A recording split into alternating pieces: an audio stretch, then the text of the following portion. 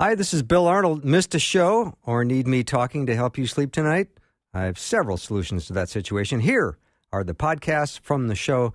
You are the best for listening and supporting Faith Radio.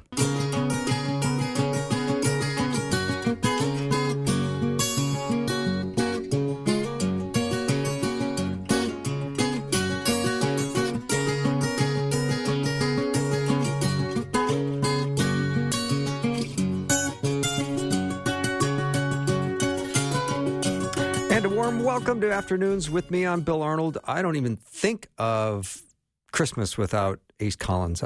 He's become such a part of the tradition here with me at Faith Radio that his stories behind the great traditions of Christmas is something in July I can start looking forward to, because his stories are amazing. And it does help us understand this beautiful season as we celebrate the birth of Christ. There's so many rich traditions that we don't know a lot about, but Ace will sort that all out for us today. He is a consummate storyteller and author of over 100 books, and I've already booked him twice for the month of December. It makes me so happy. He said yes to both opportunities, and he's with us today. Ace, welcome. Hey, the music when it plays now so familiar to me, I feel like I'm going home. I mean, the theme music to your program. Fantastic. I recognize it almost as much as I do all the Christmas carols I get to talk about every year. So, I mean, yeah, it feels like I'm home. Yeah, fantastic. When you agreed to come on December 2nd, I thought, I bet there'll be nice little snow on the pine trees and icicles hanging. Not the case here in Minnesota. It was almost 50 here today. It was 72 here in Arkansas today. So, I mean, and that's terribly warm for us this time of year as well. Yeah. So, yeah, I have a feeling the cold weather will eventually sink in. You're so correct. Now, I want to talk about the stories behind the great traditions of Christmas. I want to talk about the content in the book. But before we do that, I want you to tell our audience how this book got its landing gear. It didn't happen overnight. No, it didn't. The stories behind the great, later on this in the month of December, we're going to be talking about the stories behind the best loved songs of Christmas. And that was the first book in this Christmas series. And over a 10-year period of time, I pitched that thing constantly, and it was rejected by 27 different publishers. 4 or 5 publishers, actually had to reject it twice for me to get to 27. I mean, that was, nobody wanted it because they told me there just wasn't a large enough selling time period for a book like that to work. And besides, who wanted to know the stories behind Christmas carols and Christmas songs? Well, eventually, Zondervan, which is a HarperCollins imprint, took a chance on it, thanks to Cindy Lambert pitching it. And the book literally hit bestseller charts across the globe and went into multiple printings and printed in all kinds of different languages. And that's when they came back to me and said, have you thought about doing the stories behind the great traditions of Christmas? And I said, not only have I thought about doing it, I've got most of the research done already. And so, 11% of my content, you mentioned I've written 100 books that have come out now, and 11% of those books are Christmas books, be they 2 novels or a situation where you have 9 nonfiction books on Christmas. The publisher jokingly refers to me as Doc Holliday now, and I kind of laugh at that, and I'll take that as a compliment. But I just love, be it here or on the BBC or the Irish Radio Network or all the different places that have me, I love talking about the very special meaning behind the elements of Christmas that we all see, but we really don't know much about.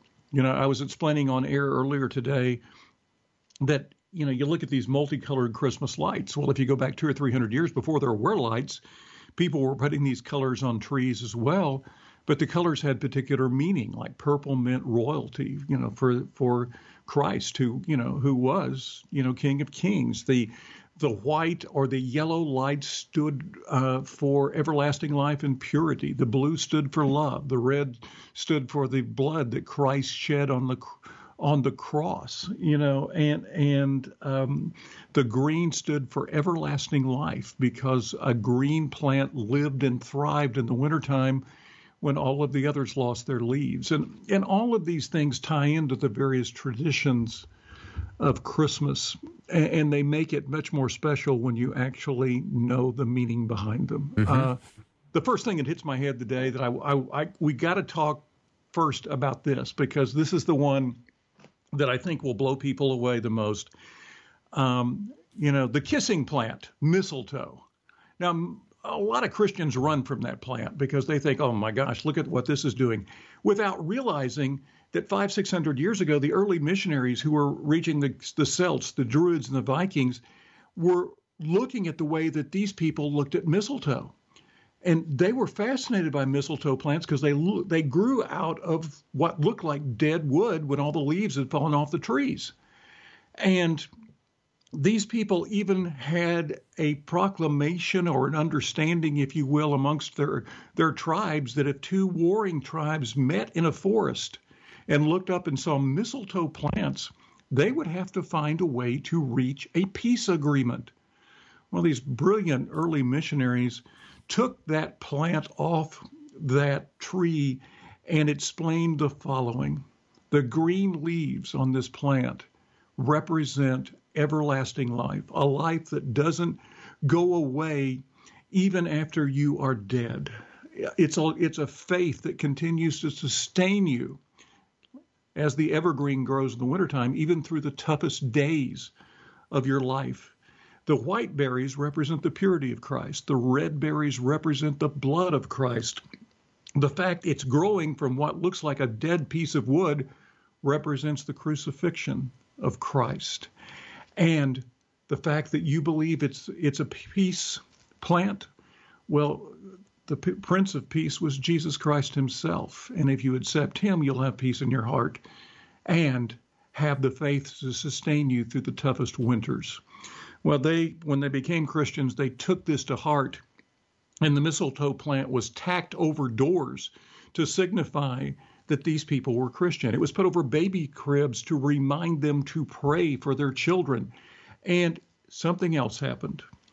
They wanted their bride and grooms to actually have faith and sustain their faith that they had learned as children and bring that faith to their union in marriage. So they put the mistletoe plant over the top of the bride and groom as they got married. And what happens at the end of marriage ceremonies now, and even 3 and 4 and 5 and 600 years ago, the bride and groom kiss. Well, today we remember that kiss and have forgotten all of the other elements that the missionary used that made the missionary plant a track for people who couldn't even read a word. And it fully explained faith and what faith could mean to these people's lives. You know, Ace, when you were talking about the publisher almost being critical of having a short selling season, I would almost disagree. I think this is an evangelical tool. This is a way to share your faith, not only to give as a gift, but to have a copy on your coffee table as you bring out your Christmas decorations. It should be part of your Christmas decorations. And this book is on the table. And you can, if someone says, tell me about this book, you can tell one of these powerful stories behind the great traditions of Christmas. Well, you just mentioned something that I think is incredibly important here, too. If you look at Hollywood films from the 1930s, Christmas started about a week. The Christmas holidays really started about a week before Christmas. That's when stores really decorated. When you put trees up on Christmas Eve, it wasn't this really huge window we have for celebrating Christmas now. And what changed that was World War II, when the President Roosevelt asked stores to start decorating earlier so that people could buy Christmas presents for GIs who were overseas, and that those Christmas presents could be delivered to them in time for them to have a gift at Christmas. That enlarged the amount of time that we spent looking at Christmas, celebrating Christmas, and having Christmas music and Christmas traditions come out of the closet, if you will.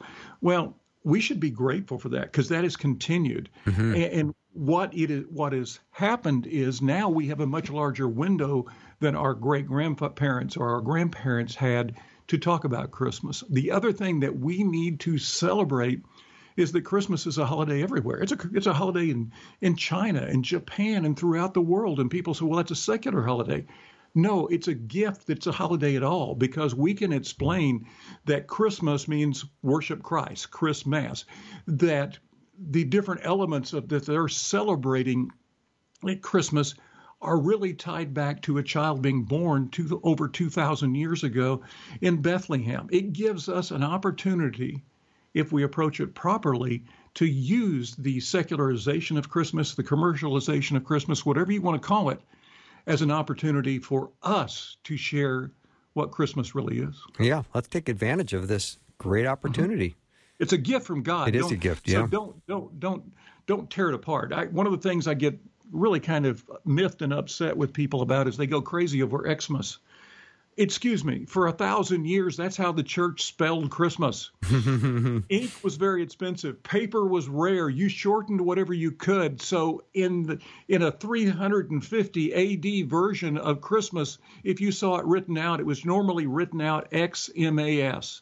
Why? Because X was the first letter in Christ's name in the Greek alphabet, and people understood that, and they actually knew when they saw an X, it stood for Christ. When they saw MAS, it stood for worship. Amen. Therefore, you can even take somebody putting Xmas in their window and say, hey, do you know what that really means? Paul and Timothy would have come in and hugged you for putting Xmas up, because that means worship Christ. and so it's a situation where all of these different things are very important. I was on a 2-hour show in Colorado not long ago, and a guy totally blew me away with a call-in show with the first question. He said, all of these traditions, were born in heathen cultures. We shouldn't have allowed them in the church to begin with. And I said, well, not all of them. I said, gifts were part of the first Christmas. I said, you can trace that back. But I said, yeah, initially speaking, trees, greenery, and everything else were used by different religions and by people from different things. But I said, then I asked him, I said, were you always a Christian? And he said, no, I became a Christian when I was 15 years old. And I said, should we kick you out of the church because you had 15 years of heathen roots? And he didn't answer. And I said, you see, all of these traditions we celebrate may have been born not being Christian, but when these people became Christians, like the mistletoe plant, they suddenly transformed these images that were from their life into things that represented their faith and represented Christmas to them. And that cultural transformation is not any different than the transformation each of us has when we move from a non-Christian belief into a Christian belief. And many of the things that we treasured as non-Christians now take on new meanings as we emphasize the impact of religion on those. All right, Ace, let me take a little break. When I come back, I want to ask you about the tradition of Advent. We've been talking about Advent a lot here at Faith Radio. One of our colleagues wrote a book on it, Prepare Your Heart, and everyone's working on preparing their heart. I want to hear what the tradition is on Advent. We'll take a short break. Ace Collins is my guest. His book is Stories Behind the Great Traditions of Christmas.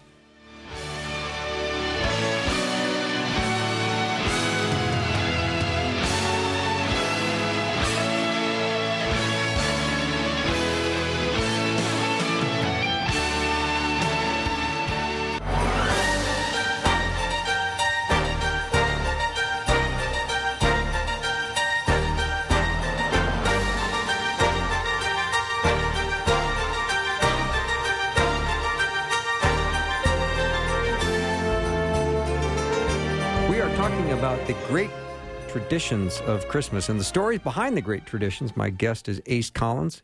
He's written a fantastic book. This is a book you would love having on your coffee table after you've read it, or maybe given it as a gift just to have around. Because when somebody says, what is that book about? Oh, you're going to have some great stories to tell about the great traditions of Christmas. And one of them is Advent. And Ace, I'd love for you to tell us about Advent. Well, most people know what Advent is to a certain degree. They may not know the meaning of the word, which is the coming. It was celebrated over 1,000 years ago in 3 different ways, and 1,500 years if you want to go back further than that. Well, first of all, you were supposed to look forward to the coming of Jesus on earth. So that is the coming of the babe in the manger, but they emphasized also what that coming meant to the world. So the second thing to look at was what Jesus coming on earth as a man meant to the world, how it changed history, how it changed people's lives. And the third thing they looked at was looking forward to Jesus returning. So you had 3 different elements that were looked at for over 1,000 years, and they were taught that way. More recently, it has become more looking forward to what the birth in Bethlehem meant. We dwell more on the baby Jesus and a lot less on the man Jesus, who basically gave us the lessons, taught us how to live, and laid down his life for us. So Advent in that respect has changed somewhat. There is no doubt in my mind that some of the traditions that we celebrate and love today can be directly tied to people's thinking about Advent. One would be Martin Luther in the weeks before Christmas, walking home one night, looking up in the sky, seeing the stars and the moon, and being inspired to go home to his children and tie a candle holder onto a tree and light that candle and tell his children, this candle represents the light that came into a dark world when Christ was born. Well, we've lit candles at Advent as well to remind us of that fact. And we turn on the lights on the Christmas tree, and we may not realize that is what the beginnings of turning on lights on Christmas tree were a part of Advent, remembering the birth and the light that came with that birth. So you can't really look at the various elements of the way that we remember Christmas without having Advent be a theme through almost all of them. Be it the wreaths, be it the trees, be it the lights, be even the ornaments, the nativity scenes. All of them are tied to us remembering the coming of the babe in the manger. I do think, though, that original emphasis also on what Jesus meant to the history of the world is something that we might want to start including in our modern Advent as well, because that opens the door once again as people look at the historical importance of Jesus on the planet and on the people, opens up the door for us to point out the Son of God was this historical figure. Mm-hmm. Ace Collins is my guest. We're talking about the stories behind the great traditions of Christmas. And one of my favorite things to talk to you about is something that I think stresses a lot of other people out, which is, oh, we got to get a Christmas card out this year. And for you, Christmas cards are something distinctly different. And your approach to it is really admirable. I love what you do. But I also want to know about the tradition of Christmas cards. Okay, and let's go back to Sir Henry Cole in England. And England had just been celebrating Christmas for about 20 years or so.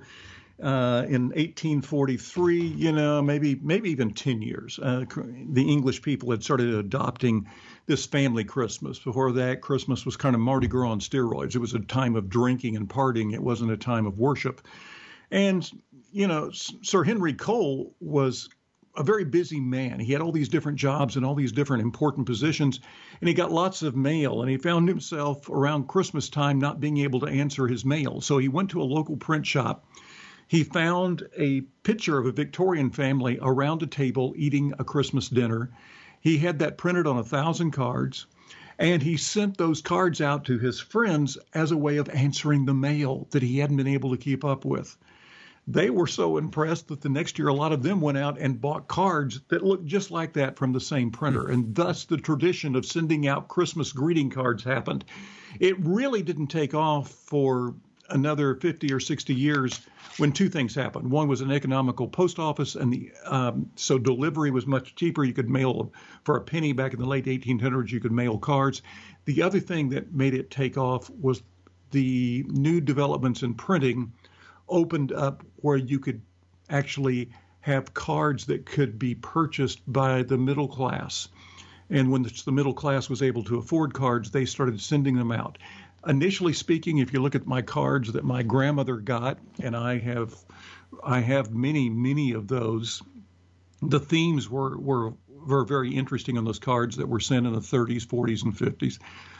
Very few of them, by the way, of the cards that I have found historically actually said Merry Christmas. They said Happy Holidays, Season's Greetings, and other things, because those cards were the only way these people had of communicating with each other, and they were covering Thanksgiving, Christmas, and New Year's basically all in one card there, because they couldn't just pick up their cell phone or send a text or make a call going Happy New Year. So season greeting, glad tidings, those kind of things were sent in a lot of cards, and by the way, my grandmother would have gotten cards from only Christian friends, so these people weren't being anti-Christian sending that out. That would have never entered their head.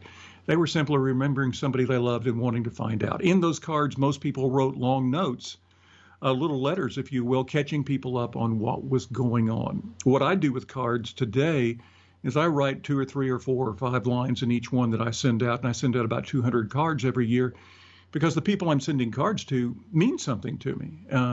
They're people I interact with, sometimes on a daily basis. Sometimes they've been teachers and other people who have meant something to me in the past, and I use those cards as thank you notes. I actually thank them for being a mentor, thank them for being a spiritual guide, thank them for some little thing that they did this year that made the world a better place, thank them for their kindness. It doesn't take very long to actually add those little personal messages to those particular people and remind them of how much they have meant to your life. And I think by doing so, you encourage them that touching others has great value, and encourages them to continue to touch people in their daily walk. And I think a lot of people don't get thank yous for the incredible things they do for us. And therefore, putting a thank you note as a part of your Christmas card kind of opens up the door for people to realize that they have been remembered and what they have done has been appreciated. Mm-hmm. Ace, how many cards do you send out, roughly? About 200. 200. Now, I don't want to scare people, but how much time, if you're doing handwritten, thoughtful notes in all these 200, what kind of a time project is that? The writing on the cards themselves probably takes a minute or 2 each card. Okay. So you're looking at half day's worth of work. Okay. You're a writer too. You've written 100 books, so I guess you're good at it. Yeah. And I hope that they can read them, because I'm handwriting these, and my handwriting is not the best. It wasn't the best when I was in school. It's even worse now because I write less with my hands than I used to. But I think it's really important. And I look back at some of the cards that were my grandmother's that I happened to inherit. And it's fun for me to read notes about people catching up on lives and having those memories come to life, though I don't know a lot of those people. Yeah. And I think these people will treasure what you say and hold on to your cards because those notes will mean something to them. Boy, anytime you see someone's personal penmanship, it gets your attention. It does. Yeah. And anytime you get a thank you from somebody, you treasure it, because there's not many handwritten thank you notes that go out anymore. Imagine getting the handwritten thank you note that also gives you Christmas greetings. Yeah. No, that's good. All right, we'll take a little break. Ace Collins is my guest. He's written a lot of books. This one is on the stories behind the great traditions of Christmas. I've got a whole bunch more traditions I'm going to ask him about when we come back. So don't go anywhere. We'll be right back.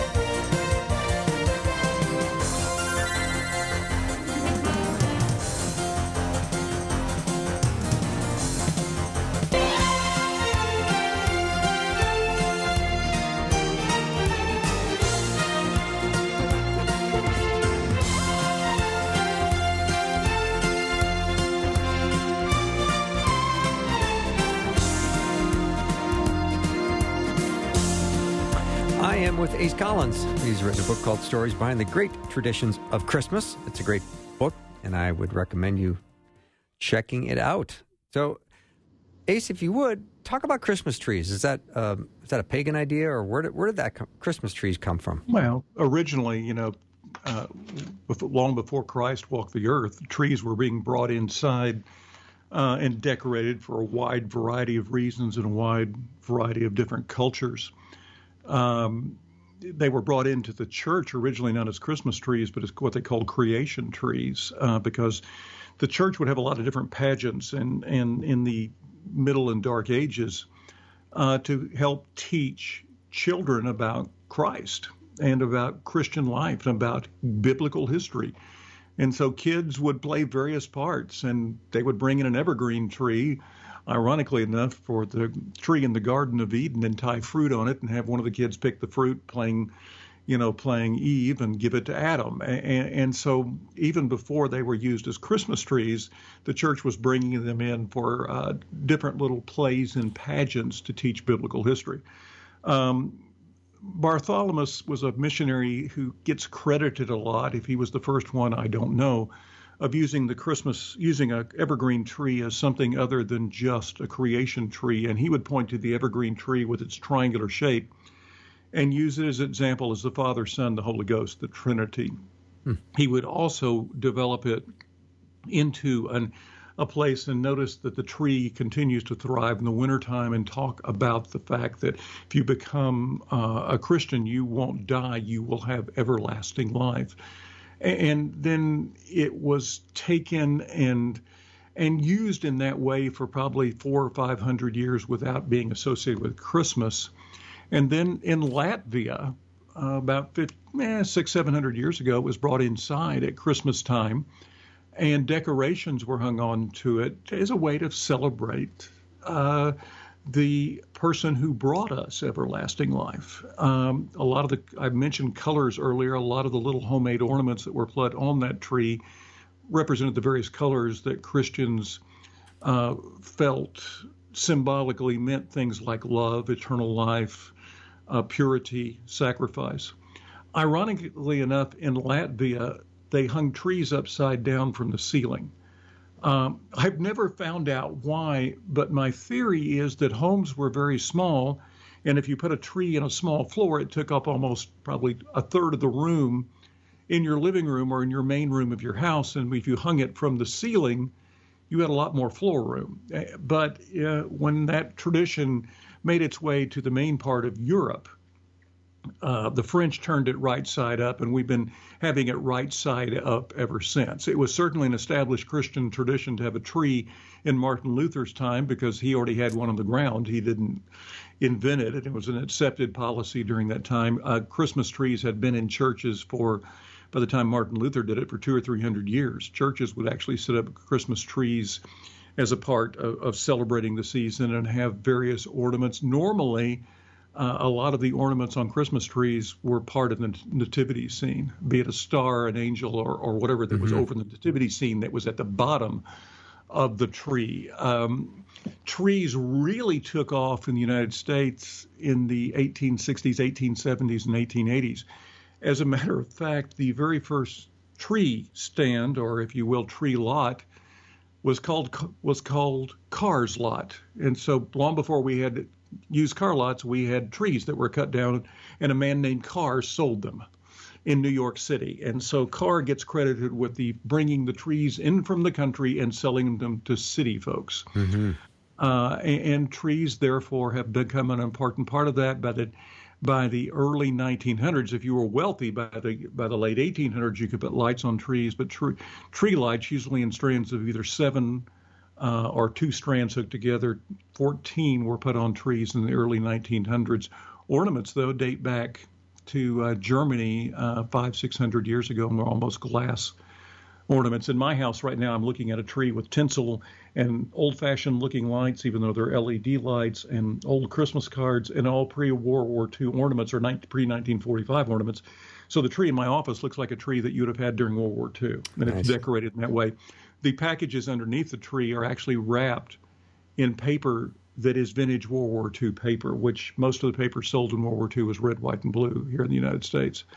And so with various kind of patriotic themes on it, stars and other things on it, and that's the way this particular tree, we have many trees in our house, is decorated. And I look back at it and I realize, okay, this would have been the way that a tree would have looked to the people who may have gotten a furlough to come home during World War II in the midst of the war. And I like to remember that history and think about, well, this is the tree that my grandfather pictured in his head when he was serving in the United States Navy in World War II. And so this thing, so trees have been essential, but once again, it goes back, trees, reefs, and everything else go back to the evergreen. These early Christians looked upon it with reverence because it represented faith. It did not, unlike the regular trees that all went away when the weather got harsh and things got tough and the leaves weren't there anymore and they were just bare wood, these trees, the holly reef and others, they continued to thrive. And they taught time and time again, if you have faith in Jesus, you can survive the hard times. That faith will still be there when everything else has gone away. And so these people thought of that tree representing the faith that they needed to make it through the tough times in life, including those brutal winters that they had up north. Wow. Thank you for that, Ace. Ace Collins is my guest. Stories behind the great traditions of Christmas. I always love getting December started talking to Ace. And one of the stories I love, Ace, is the tradition behind candy canes. I don't remember exactly, but were they invented by a dentist looking for business? No, Okay. They weren't. All right. No, that would have been probably a good career move on somebody's part. Absolutely, yeah. I mean, if you think about it, because candy canes do have that kind of impact. They do have a way of pulling out fillings. Candy canes can be traced back to 1670. There was a choir master at a Cologne cathedral that had a problem. Well, by the way, people think the problems started in the 50s with kids showing out and not behaving in church. No. In this choir master in this cathedral in 1670 had the same problem. He had a children's choir, and the children's choir sang at the first part of the service in the Christmas Eve services, and then they sat there for the rest of the service, and they were doing it each and every year, passing notes, hitting each other, doing all kinds of things to aggravate the people in front of them, popping them in the head or pulling a pigtail or doing all this other stuff. Yeah. And this choir master had an idea. He would keep them quiet by giving them candy, but if the candy had to last, so he went to a local candy shop and found these hard candy canes, and they were just candy sticks at the time. But he also knew that the priest and the congregation were not going to be happy with him giving candy to kids just to shut them up and make them behave. So he had to come up with a reason for it. So he had the candy maker make them in the shape of a cane. And he handed these children this cane and said, this white cane represents the good shepherd in the Bible. And he did the whole Bible verse around it. And he said, I want you to remember this. And when the people heard that he had done this, they couldn't get mad when they saw up in this choir loft off to the right a bunch of kids licking on candy canes being quiet. And so he figured out a way to do that. These were the shepherds also that came to see Jesus. He taught a Christmas story. Well, in England, when Oliver Cromwell outlawed Christmas, members of faith would actually hand each other's candy canes to represent their faith and sharing their faith with others. And then just before the Civil War, a German-Swedish immigrant in the United States, August Imgrard was his name, began to use candy canes as ornaments. You would hook them over the tree, and this time it wasn't a good shepherd shaft. You would turn it upside down, and it would be a J for the first letter in Jesus' name. And after that, a man in Albany, Georgia, named Bob McCormick. By the way, if you look at Christmas cards, I'm getting ahead of myself here, but if you look at Christmas cards from the middle of the 1800s and you look at them, the candy canes that are on them are all white. Because a man named Bob McCormick in Albany, Georgia, found a way to hand twist colors onto canes in a machinery process. And he was able to do that very, very cheaply. And he was a Christian, and he put 3 stripes on the candy canes. They were red. They represented the blood of Christ, and they also represented the Father, the Son, the Holy Ghost. The white, he said, represented the purity of Christ. He did this because his brother was a priest, and he gave them to the priest to hang it, to basically create a way to hand these out to the children in the priest church. And that small tradition and that painted candy cane spread across the United States. And for many, many years was actually used as a teaching tool in churches to remind children of Jesus, his sacrifice, his purity, and his love for them. It's amazing. Ace, I am thinking of a story that I've heard from you, and it involves a woman, a mother, who's dying. Okay, you're going to have to give me a little more. Come on.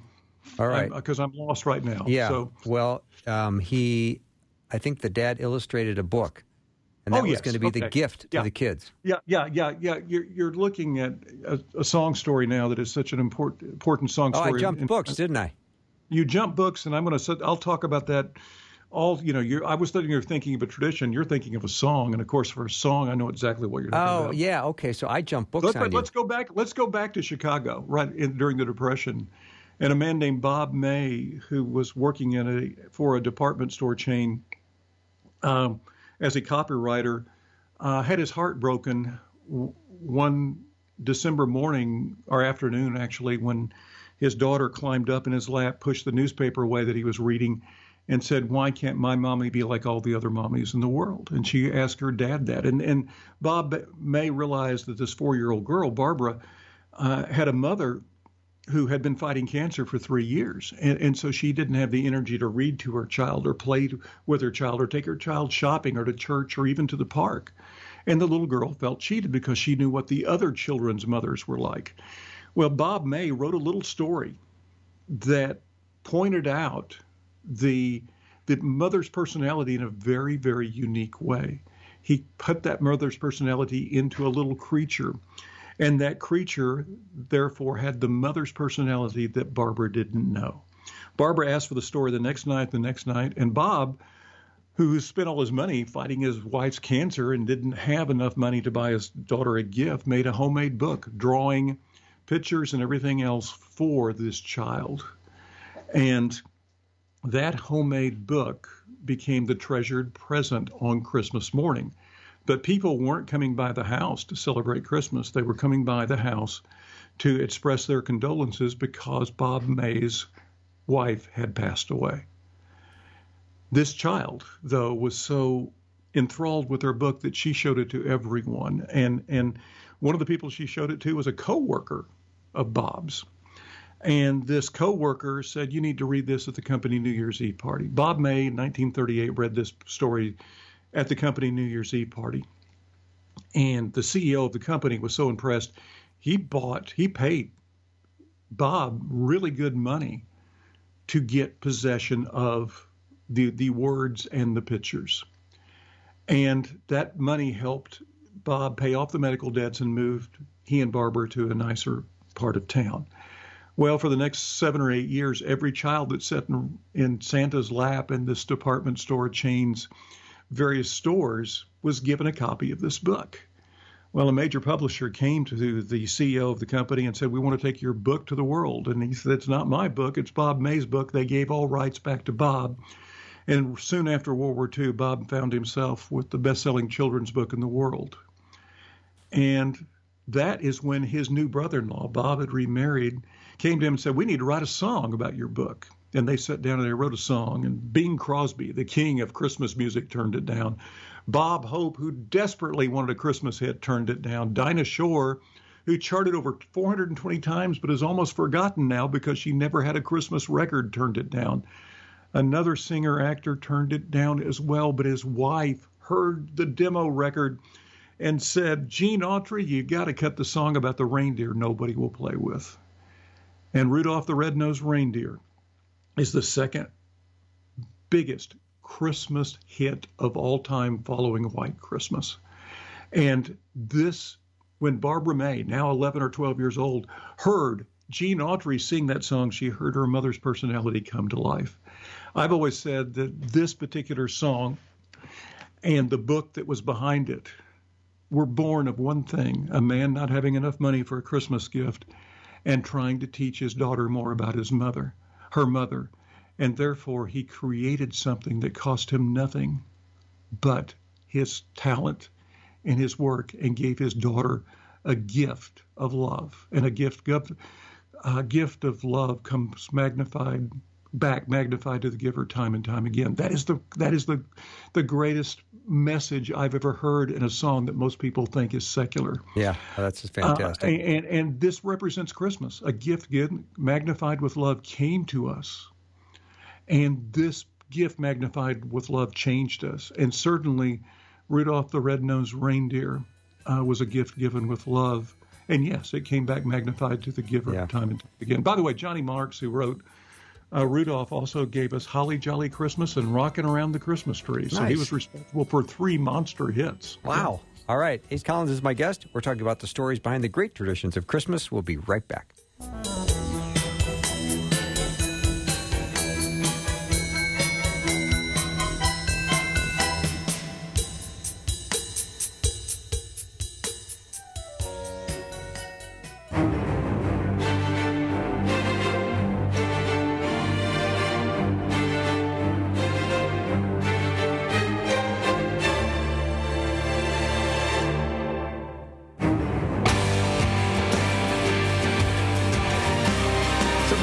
Collins on the show. He's written a book called Stories Behind the Great Traditions of Christmas. And Ace, I'm always curious about the 12 days of Christmas. So there's a wonderful song out there about the 12 days of Christmas, but what's the tradition behind it? There's a lot of debate on that. It's a situation where you have certain sources online that will tell you that it is simply a nonsensical song that doesn't mean anything. I've had a lot of people who were raised in the Catholic faith, who went to Catholic schools, who were taught growing up that it was a song that Catholics used to share their faith at a time when Catholicism was outlawed in Great Britain. And I think because I know that it was used that way for years, I think there's a lot of validity in that. I don't know now whether it was written as a song that was a code song, or if it became a code song after it was written. I can't tell you that. But code songs were quite popular when it was written. Many of the Negro spirituals were code songs that told, when they were sung, they had a meaning that people were hearing them. Like a number of songs like Swing Low, Sweet Chariot was sung before someone tried to escape on the Underground Railroad and get across the Ohio River to freedom. So I have no doubt in my mind that it was at least a code song for, to explain to people their faith. Written that way, who knows? But it was a code song. And by the way, the various things, and probably don't need to go through all of them here, but because you can pick up the book and actually find out the stories behind what each one of those things meant. But it is fascinating to look at the various gifts of the 12th day of Christmas. The partridge in a pear tree would represent Christ, because the partridge would lay down its life for its nest. True love gave to me 2 turtle doves. The 2 turtle doves represented the Old and the New Testament.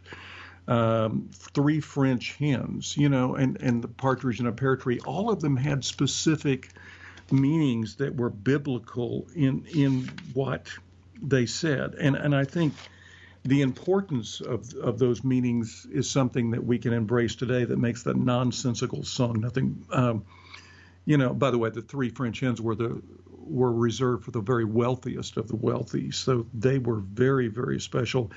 And they had spent, what would the wealthy symbolize if you were thinking about it? The 3 gifts of the wise men. The 4, when you look at the 4 calling birds, they represented, Matthew, Mark, Luke, and John, the first 4 Gospels. The next, the 5, were the book and the Torah, 6 geese a laying. That sounds kind of comical, but to the Catholics at the time, that meant the world was created in 6 days, because the egg represented creation. And to these people, the 7 swans of swimming were the gifts of the Holy Spirit.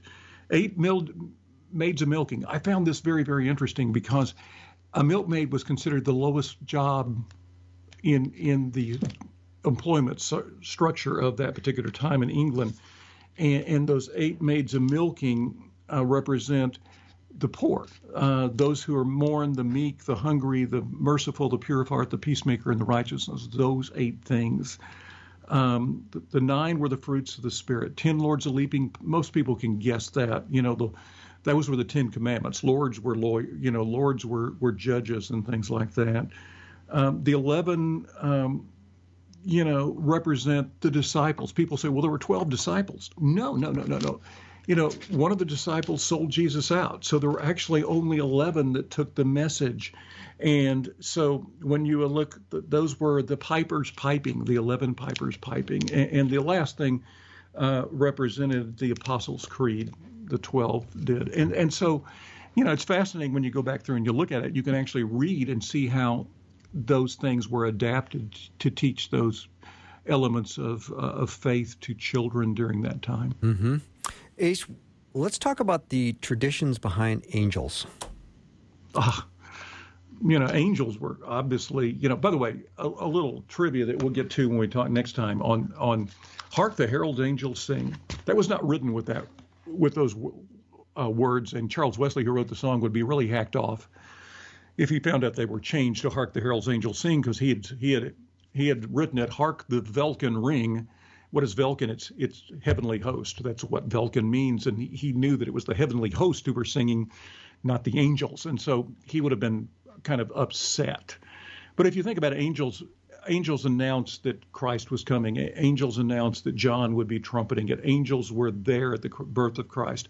Angels are tied up in all of the important elements of Christ coming to earth, including giving us the good news. So it's natural that they would be a part of the Christmas story and the Christmas season, and therefore are important elements of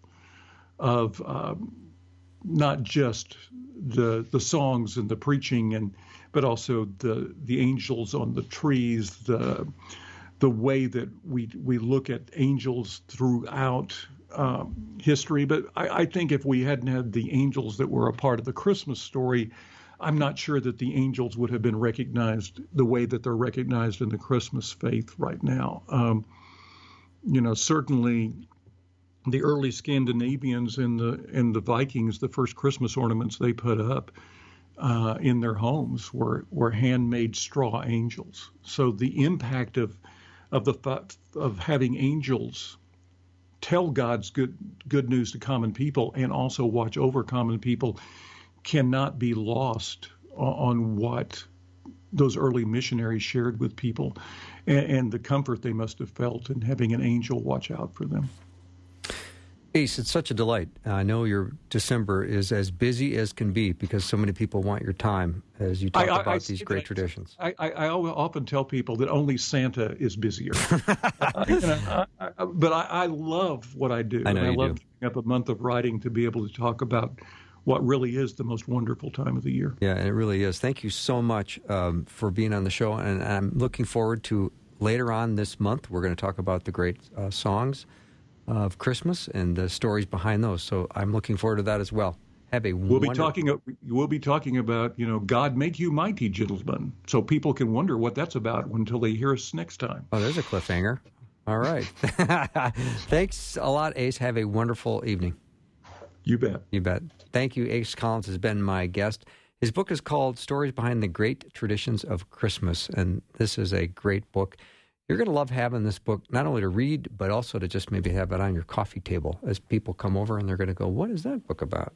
And you can share a story. You can just read it and then tell them what it means, because the traditions behind the great stories of Christmas are really strong, and you'll be glad that you can share with friends that come over what's in Ace's book. So that's all of our time we have for today. Thanks for spending it with me. I hope you have a great evening. I'll see you tomorrow.